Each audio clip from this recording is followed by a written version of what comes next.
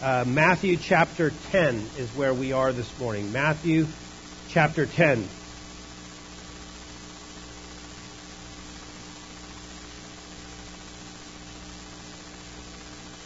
And normally I would read the text that we're in, but we're actually going to be in all of Matthew chapter 10. So it's a little bit large to read. So I'm going to make references as we walk through this text. So just not going to read as we normally would right up front. So let me pray right up front as we need to do.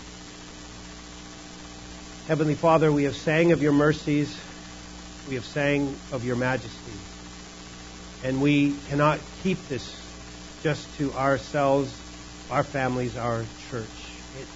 It is a message that must go to the nations. You are Lord of the nations. They will bow their knee.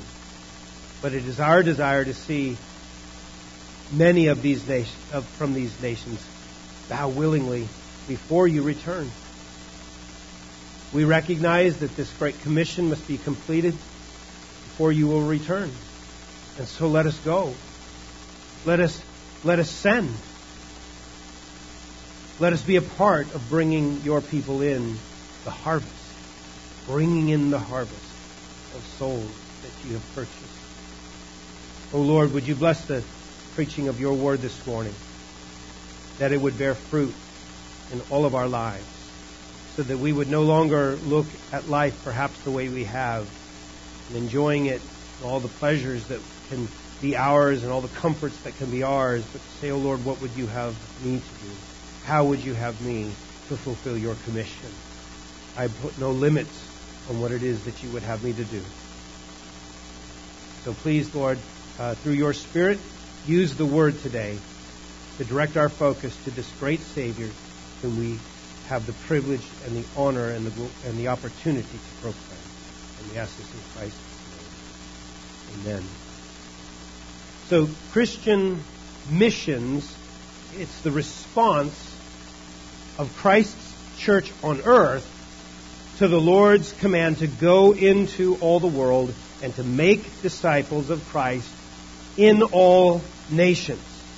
So we carry out this commission through the preaching of the good news that our sins can be forgiven. Eternal life with God is possible through faith in Jesus Christ on the basis of His atoning death and His resurrection from the dead. So this glorious gospel, this good news, God says that, preaching that, we get to see the power of God for salvation to all who believe this message. This command of Christ to go into all the nations, it reflects the heart of God. Christ Himself, He tells us this. John 3:16. You don't need to turn there. For God so loved the world that He gave His only begotten Son, that whoever believes in Him shall not perish, but have eternal life. And then Jesus tells us why the Father sent Him into the world, that the world might be saved through Him.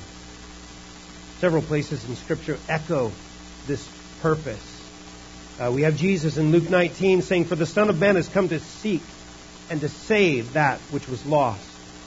Paul says to Timothy in 1 Timothy 1:15, it's a trustworthy statement that Christ Jesus came into the world to save sinners. Again, Jesus in Mark chapter 10, "For even the Son of Man did not come to be served, but to serve, and to give His life a ransom for many." The Father sent His Son into the world to save sinners because He takes no pleasure in the death of the wicked, Ezekiel says. He desires all men to come to repentance, Peter said. To be saved, to come to the knowledge of the truth, Paul says. And Christ's command for making disciples of the nations, it flows out of the Father's reason for sending His own Son.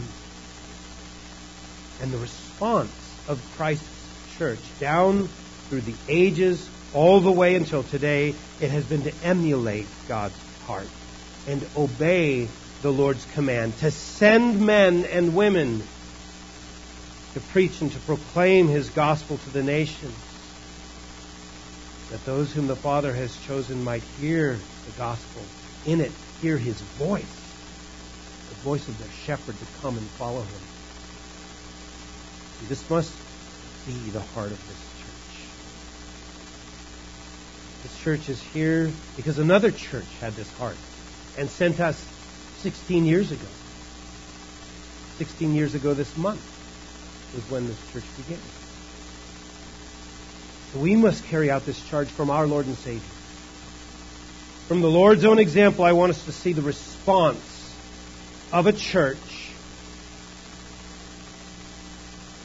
that sees the plentiful harvest, desires to send workers to bring in that harvest.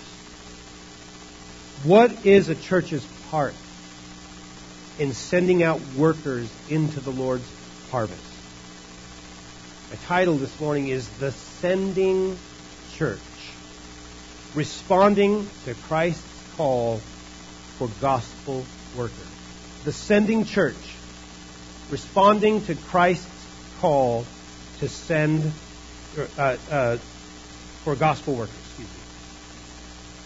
Somewhere in there you might have got the title. And it's from this chapter, Matthew chapter 10, that we're going to see that the practice of a sending church is to cultivate Christ-like compassion, train up Christ-centered disciples, provide Christ-centered encouragement, and model Christ-honoring faithfulness. I'm not going to repeat that. It's too long. Just follow along with me. If you capture those main points, you've captured what I want you to walk away with. And we'll walk through each one of these. So as I said, our text is Matthew chapter 10, when the Lord selects and instructs and then sends his 12 disciples into the Lord's harvest to preach the gospel throughout Israel. And this is going to be a pretty brisk walk through this chapter, so we're not going to go too deeply into each of these applications, but I trust they're enough to encourage us to be a sending church. In chapters 8 and 9, leading up to chapter 10, of course, Matthew has been attesting to Jesus' divine authority. He's been providing evidence that Jesus is indeed the Messiah for those with eyes to see. He's done this by providing accounts of many healings, including a leper, a centurion's slave, Peter's mother-in-law, a paralytic. He's given sight to 2 different blind men. He's calmed a great storm on the sea. He's cast out a legion of demons from one man. He raised from the dead a man's daughter. He restored speech to a man made mute by demons. And then he's called men to follow him. All of this is screaming, the Messiah has come. Now, he left the people in each city and village, each one that he would move on from. They were astounded with his authority. So Matthew is about to focus now on Jesus commissioning the 12 disciples and how he initially instructs and trains them. But I want us to see first what it is that motivates him to do this. What is motivating him to send disciples out? Right? Because that's what's preceding. There's something preceding his sending. And it's his compassion. His compassion. So the first practice of a sending church is to cultivate Christ-like compassion. Cultivate Christ-like compassion. So follow me now as I read Matthew 9, verses 36 through 38. Obviously, right leading us into chapter 10. 36. Seeing the people, he felt compassion for them because they were distressed and dispirited, like sheep without a shepherd.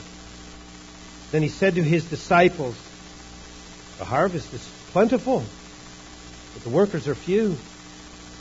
Therefore beseech the Lord of the harvest to send out workers into his harvest.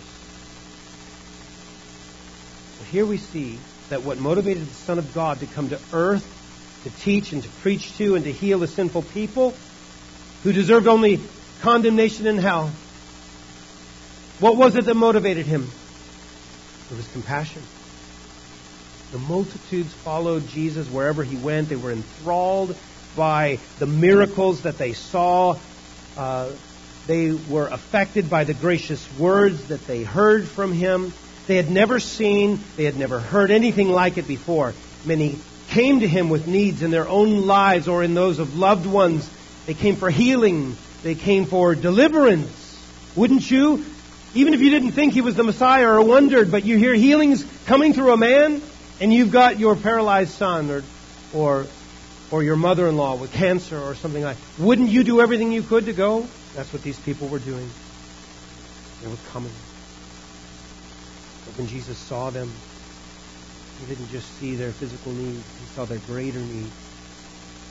There was a need far greater than a withered hand or a debilitating disease or blind eyes or a possessed body. As great as those needs are, there's a greater need still. He saw their neglected souls.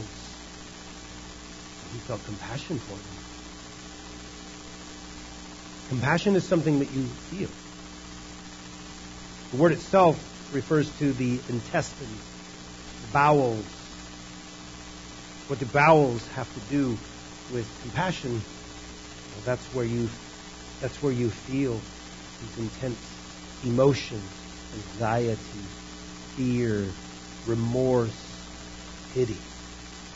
And this is why when you're fearful, your stomach's also upset. Jesus felt in his body the symptoms of his deep caring.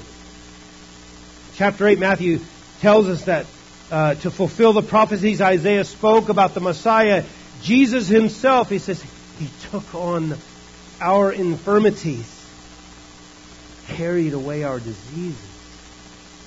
In his compassion, he suffered both physically and emotionally with those who came to him for healing. Those who should have taught the people about their God had neglected them, leaving them ignorant and hopeless and helpless, dying, unprepared for death. And it was this sight that moved him to a deep pity. This is the heart of Christ, that he could not see such things and not be moved. Such is the heart of God towards men. Remember when the Lord revealed to Moses the goodness of the snake? Moses said, I want to see your glory, God. I'll let you see the back of I'll let you see my back. You can't handle the rest, Moses. He stuffs them in a rock. The cleft of the rock. We sing about that. You ever wondered what that meant? The cleft of the rock. And that hymn that we sing. And then God lets him see his back. And this is what he says. This is the glory being pronounced as he passes by Moses. Compassionate and gracious.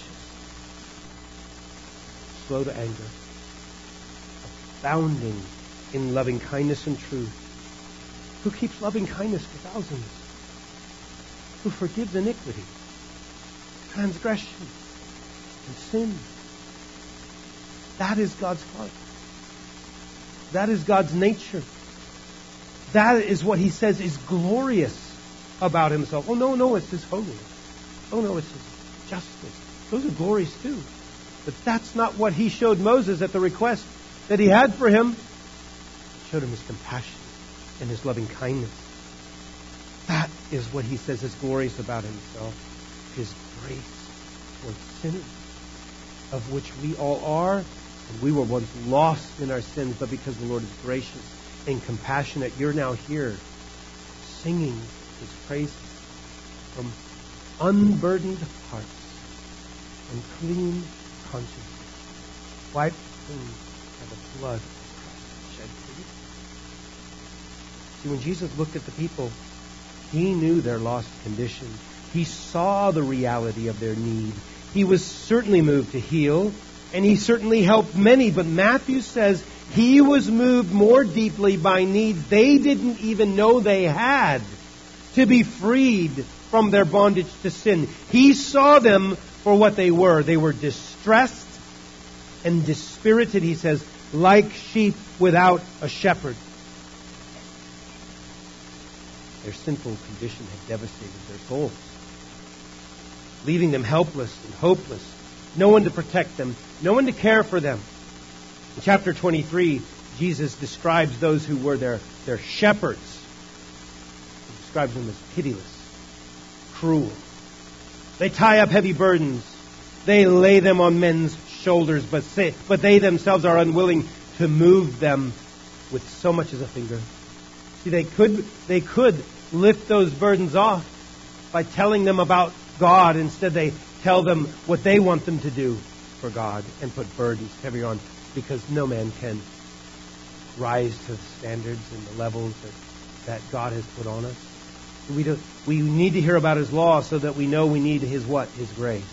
And they weren't telling about grace. They just kept keeping on law, law, law. That was the shepherds they have. Pitiless shepherds.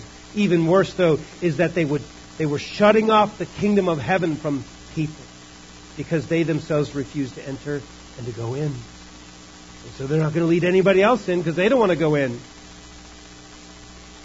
In utter contrast is Christ now, the good shepherd, who's motivated by His compassion to alleviate not just suffering itself, but the very cause of suffering. And the church that desires to send will seek to cultivate this same Christ-like compassion within the hearts of God's people. How? Well, one important way Christ-like compassion for the lost is cultivated in God's people is to regularly proclaim the grace of God. Regularly proclaim the grace of God.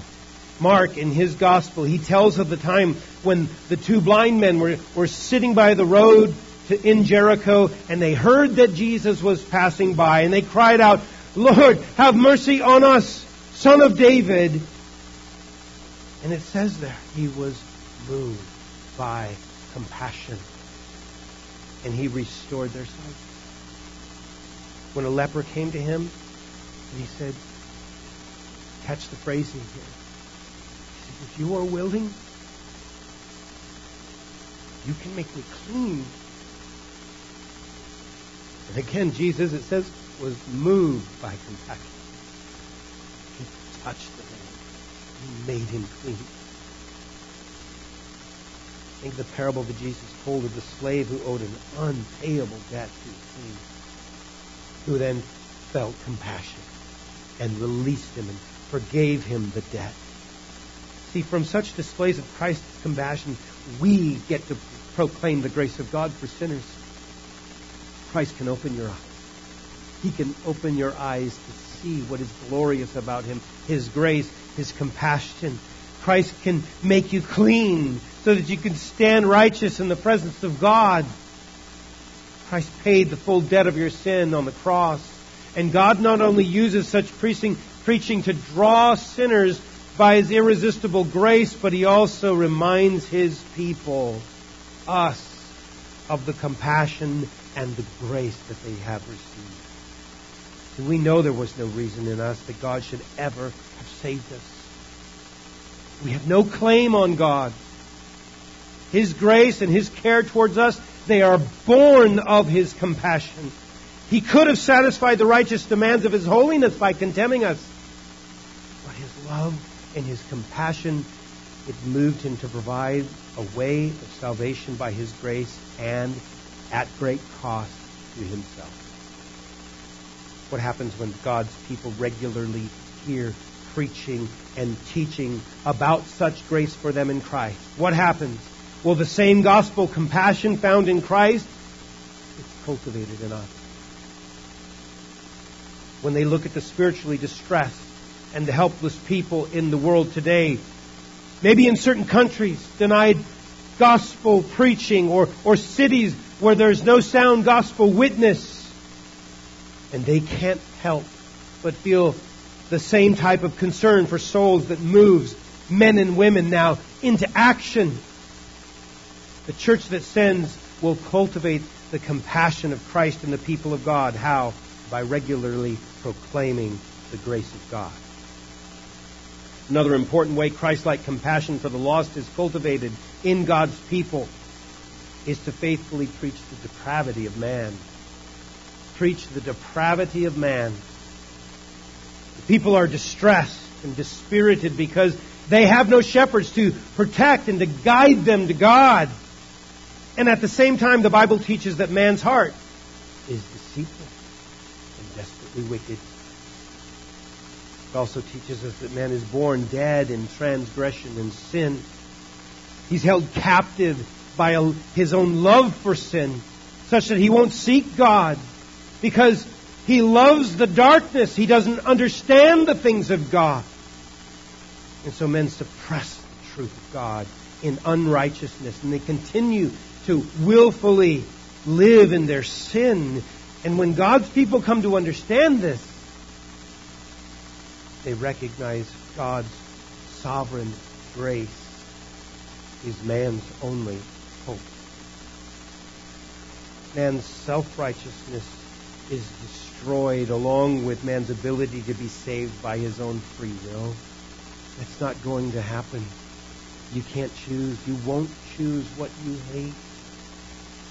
The Bible says no one loves God. So how can man be saved? What is impossible for man is possible with God. Preaching the depravity of man leads to the only conclusion. God's gospel must be preached, for it alone is the power of God for salvation. And this gospel, it must be preached here, and it must be preached in the world, so that every tribe, every tongue, people, and nation, from them God may call forth His elect. The church that sends faithfully preaches the depravity of man. And a final way that Christ-like compassion for the lost is cultivated in God's people is to constantly pray to the Lord of the harvest. Jesus was compelled by His compassion for the deep needs of His neglected people because also because they faced God's final judgment. It was coming. When the tares will be separated from the wheat and the tares will be burned up. Right? Knowing the depravity of man and the sovereign grace of God, it shows God's people, us, our solemn duty. They must do as Jesus calls them in verse 38 here. We must pray for God to send workers out into His harvest. You know, we're all bothered by the state of the world. Deceit, pride, arrogance, lust, envy, hatred, covetousness, right? It's like sewage in our daily news feed. Just keeps spilling out. What good can God's people do? We can each be a light where God has saved us, yes. And that is certainly good. And that is what we should do. We can each give faithfully of our resources to missions. That is also good. And that is what we should and continue to do. But the surest way of doing good and checking evil in the world, what is it? It's prayer. Witnessing and giving are both good and necessary. But prayer is best. Our work and our money are vain if unaccompanied by our prayers. Through prayer, we gain the help of the Holy Spirit. Yes, money supports missionaries, and we need to give. It supports ministries. It supports seminaries to train preachers and missionaries so that they can be sent. But the Holy Spirit alone can make those who are sent effective workers for the harvest who will not be ashamed. And so, may you see that as you cultivate Christ-like compassion through preaching God's grace. Let me pause here for a second. There's something that as I was preparing this and going over this, I just thought, this is lacking in our church. I'm sure it's happening at different places, but there's no corporate effort of our church to pray for those whom we are supporting and asking God to send. So I'm just putting this out there. Perhaps God is burdening you to help our church to do this and apply this specific point. Are you burdened to pray for missions? If you are, come speak to me afterwards. Let's talk about how we can start something where we pray and ask God in obedience to send workers out into the harvest. So that's something that God is burdening you to do, come speak to me afterwards. So, we need to see that as we cultivate Christ-like compassion through the preaching of God's grace and man's depravity, compassion leads you to see that your first duty as a sending church is to pray to the Lord of the harvest. And as God's people pray for Him to send workers, God may move on some that are sitting here this morning to being open to being that someone themselves. Isn't that exciting? It's like in a classroom, it's like, you're not talking to me, are you? I don't know. I don't know if I am.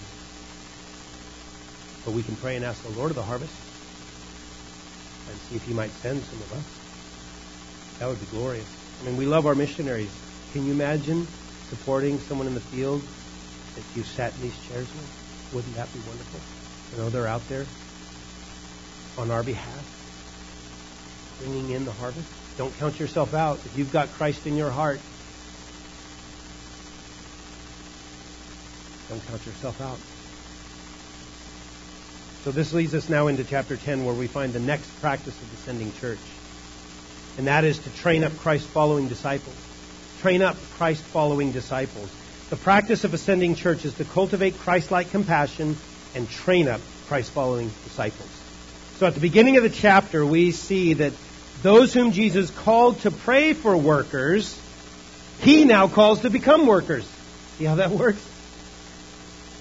As the disciples witnessed Christ's compassion for others and began to see the world as He sees it, they also began to see that they themselves were called to go into the world to warn the lost of the coming harvest of God's judgment and to invite them in to the Lord's kingdom. So up to this point in His ministry, Jesus had ministered alone. Right? These 12 men, along with the multitudes of other people that followed Him, they'd only been observers or recipients. And then after the death of John the Baptist, Jesus now was the sole worker in God's field. And it is now the time for Him to select and commission those who are going to join as fellow workers.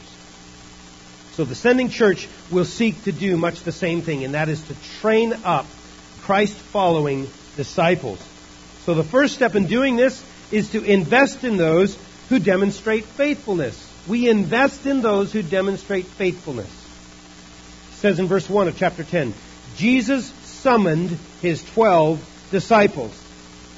Now, out of all who followed, Jesus had chosen 12. 12 to prepare to send out. These were men who had left their nets, their crops, their tax collecting booth, their other businesses. And now for 3 years they'd walked with Jesus. They'd watched Jesus. They'd listened to Him. They'd learned from Him. And even though they often misunderstood Him, none of their time with Him was wasted. He was building off of their initial faithfulness, further training them so that He could then send them. And their first step as a disciple of Christ was followed by several other steps of faithfulness to Him. And then when the right time came, these disciples became His apostles, right? Those who are sent. Whom Jesus, verse 5, He says here now, sent out after instructing them. Paul echoes this same principle of investing in those who are faithful to Christ when he tells us he tells Timothy in 2 Timothy 2:2, he says, the things which you have heard from me in the presence of many witnesses, entrust these to faithful men who will be able to teach others also. So the Lord's plan for ministry and missions involves faithful men and women.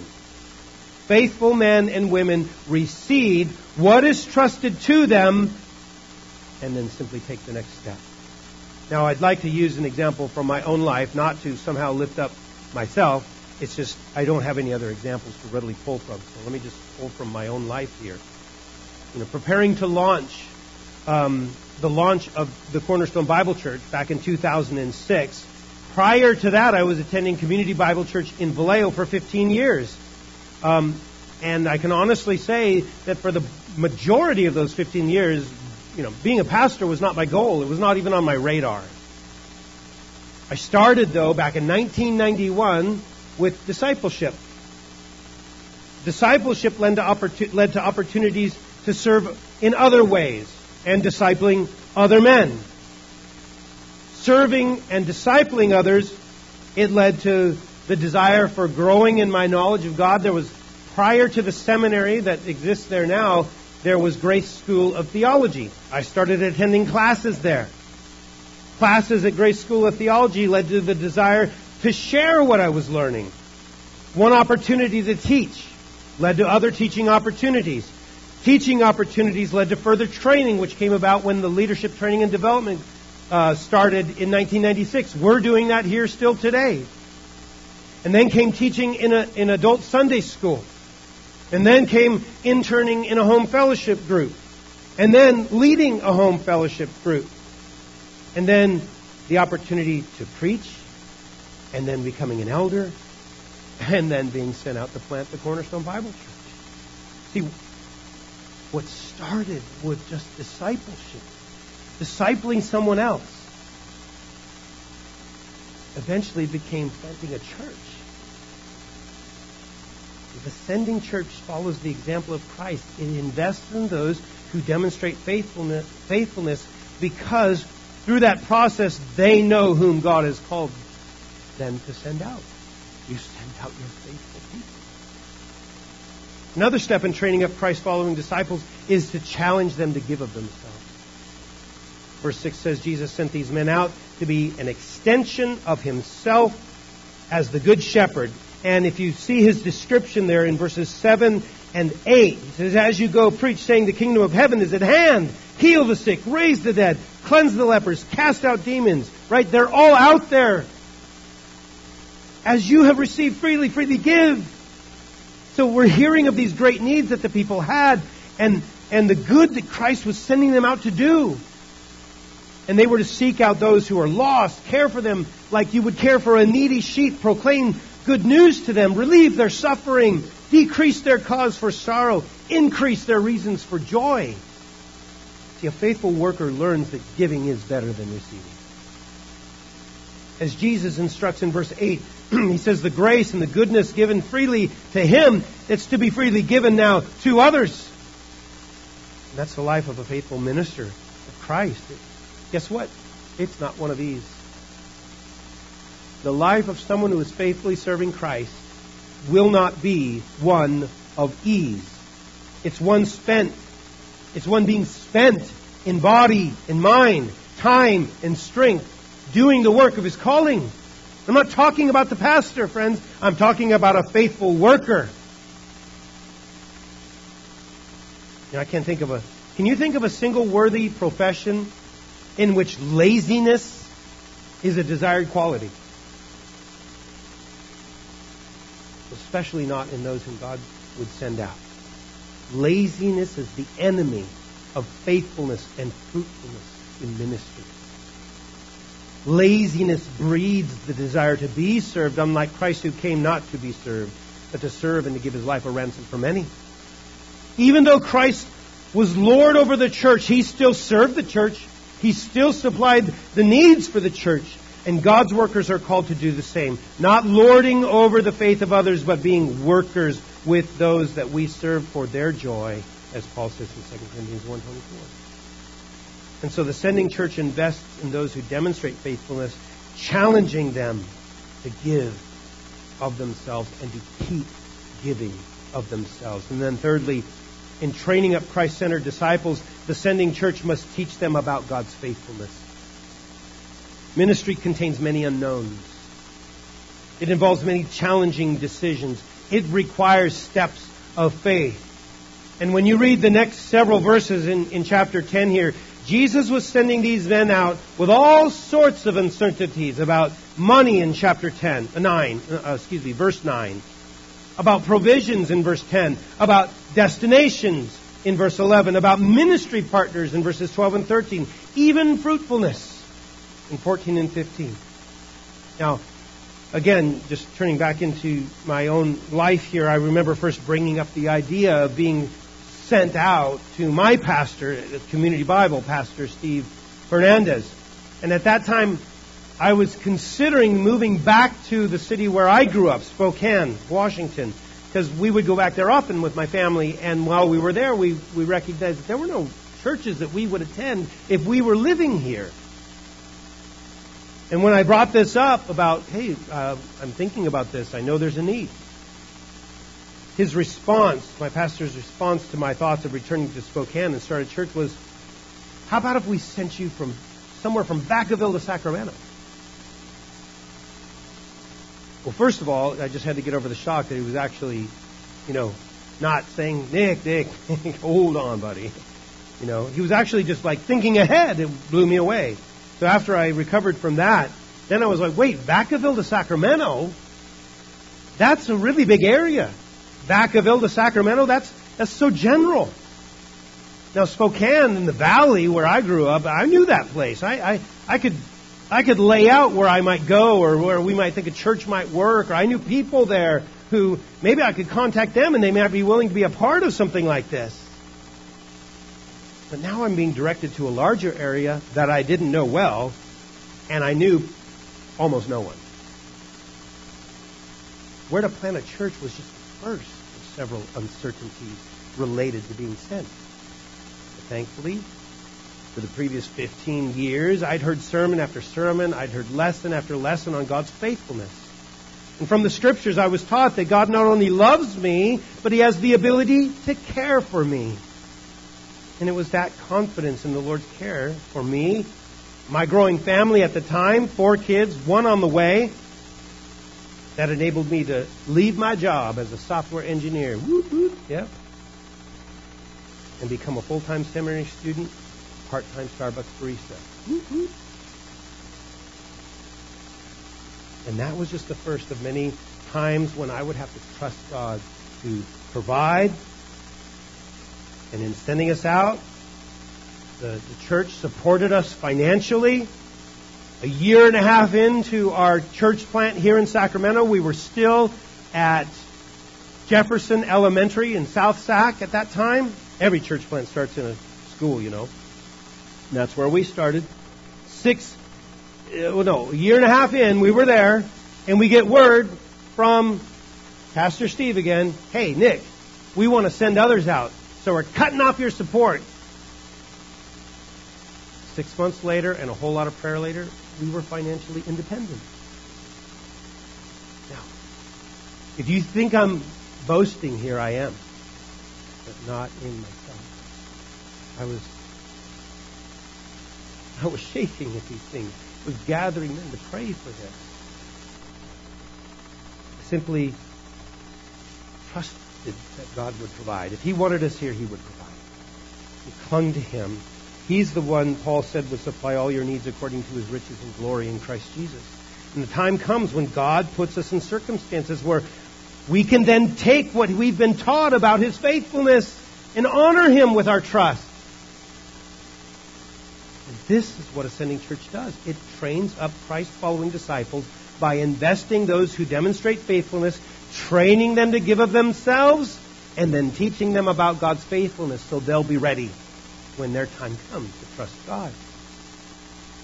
The third practice of Ascending Church is they provide Christ-centered encouragement. Provide Christ-centered encouragement. So Jesus wanted His apostles to have an idea about the obstacles that they would face being sent out in His name. And some of what Jesus mentions in chapter 10 here, it applies really only to the apostles and their circumstances. But there's much here that applies as well to His ministers in every generation. And so if I were to sum up what Jesus is now saying in verses 16 through 23, the title that's not inspired, that's above it, is A Hard Road Before Them, right? So if we sum up all this, it is that they should expect a hard road ahead. Instead of looking at the specific persecution that Jesus said that they're going to face, let these verses show how important your encouragement in Christ and support will be to those who we send out. The first encouragement that you can provide as Ascending Church is to clarify the cost of discipleship. Maybe it should be more accurate to call this the basis, really, for future encouragement when difficult time comes. The people of Palestine understood the nature of sheep. They understood the danger of wolves. And the sheep's greatest enemy has always been wolves. The usual danger for a flock is that wolves sneak in among them. But notice that Jesus, what he says in verse 16. He says, "Behold, I send you out as sheep in the midst of wolves." So it's not the flock in which comes the wolf. It's the sheep going into the wolves. Those who are sent into enemy territory. And Jesus is setting before them the cost of discipleship. And in the same way that he did not escape opposition and persecution, neither would they. Persecution is not something that anyone who is sent wants to experience, but those whom Jesus sends must understand that they are voluntarily choosing to walk into the wolves' own den. What shepherd sends his sheep to the wolves? The good shepherd, Jesus. He does this because that is where they can serve him best. And that is where they can be most effective in winning others to him. Every pastor who seeks to boldly and uncompromisingly serve the Lord, they watched back in February of 2021 as this drama unfolded in Canada, when Pastor James Coates was jailed for refusing to comply with the government's requirements to limit those who came to worship in his church and enforce masking and physical distancing. He also then declined to accept the conditions for his release because he knew in good conscience he couldn't agree with them. I'm just going to go out and do what got me in here, so you might as well just keep me here. We got together and we prayed here. We studied. And then we made this decision. We're going to meet in person. We need to be together. The church of God needs to meet together. We preached a series of sermons on why the church needs to meet. We wrote a letter to the governor saying, we're meeting. Not, like puffing out our chest. Like, hey, we respect who you are, but you're not the Lord. We're meeting in obedience to the Lord. And all the while, I wondered, where is this all going to end up? I really don't know. I mean, it's not like I was expecting the fleece to come busting in here. We're a small fish in a big pond. But you can't help but wonder, what could this lead to? But having already counted the cost, having already accepted being sent as a sheep amidst wolves, what I needed most to be reminded was what Paul said in Galatians 2:20, I have been crucified with Christ. It's no longer I live. Christ lives in me. In the life which I now live by faith, I live in the flesh. I live by faith in the Son of God who loved me, gave himself for me.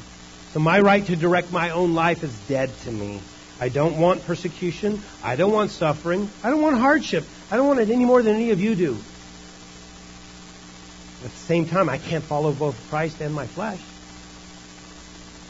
As Jesus laid out in Luke 9:62, no one after putting his hand to the plow and looking back is fit for the kingdom of God. These are the types of costs that should be clarified by the sending church and must be counted by those sent. Another thing a sending church can do by way of encouragement is to offer wisdom where it's lacking. Offer wisdom where it's lacking. Because of where Jesus is sending us, he says, be shrewd in verse 16. Be shrewd as serpents, innocent as doves.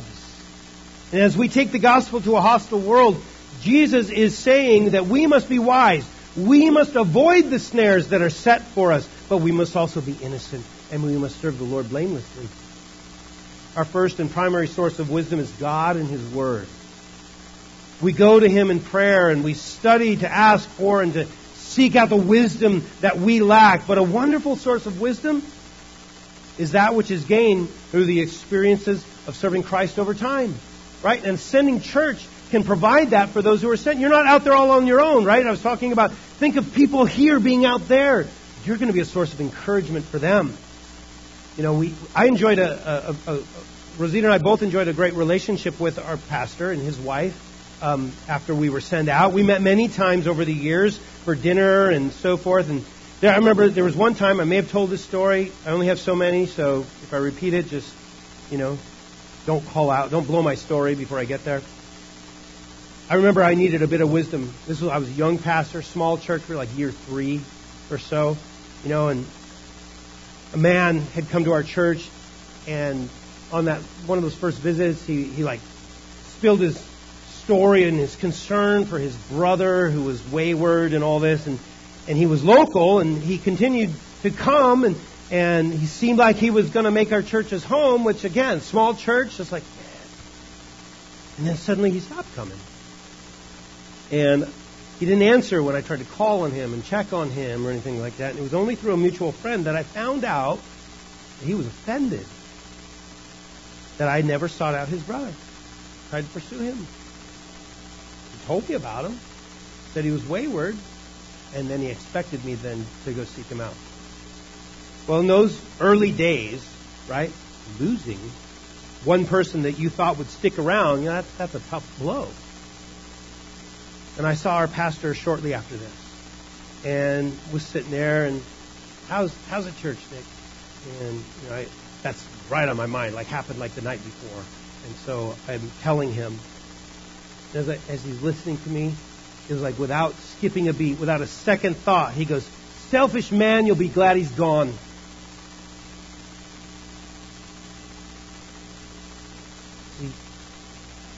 He brought wisdom where it was lacking. You don't want a selfish man like that in your church. It's just going to create more problems, more havoc, more heartache. The Lord removed him, and you should be glad. Even though our pastor, Steve, is now at home with the Lord, the council, it still comes. We still go and speak with now Pastor Phil, his wife Becky, other elders. We still gain from them. Provides much needed encouragement and wisdom in Christ. And that's what we can do for others, right? The Lord's brought us through some things. As members of the Sending Church, each of you have the opportunity to provide Christ-centered encouragement to those who are serving abroad, and often in more difficult circumstances than we are sitting here in America. And each of you can encourage those who've been sent out as you seek to strengthen faith when it's tested. Verses 17 through 23, Jesus prepares them to face circumstances that would certainly test their faith. Men who want them in jail, betrayal by relatives, hatred by all on account of his name. But I don't know about you, but my faith can be tested by far less than that. And as those who are a part of Ascending Church, you can make it your goal to stay current in the field with those who are in the field. And the ability we have in our day to interact and to communicate and to build a relationship with those in the field, it's unprecedented in history. You can actually see their face and talk to them through this. It's stunning. And before, think of it, years, for far longer than we've had this ability, it would take months for your letter to reach somebody and get the encouragement they need. And we can do it by pressing some buttons.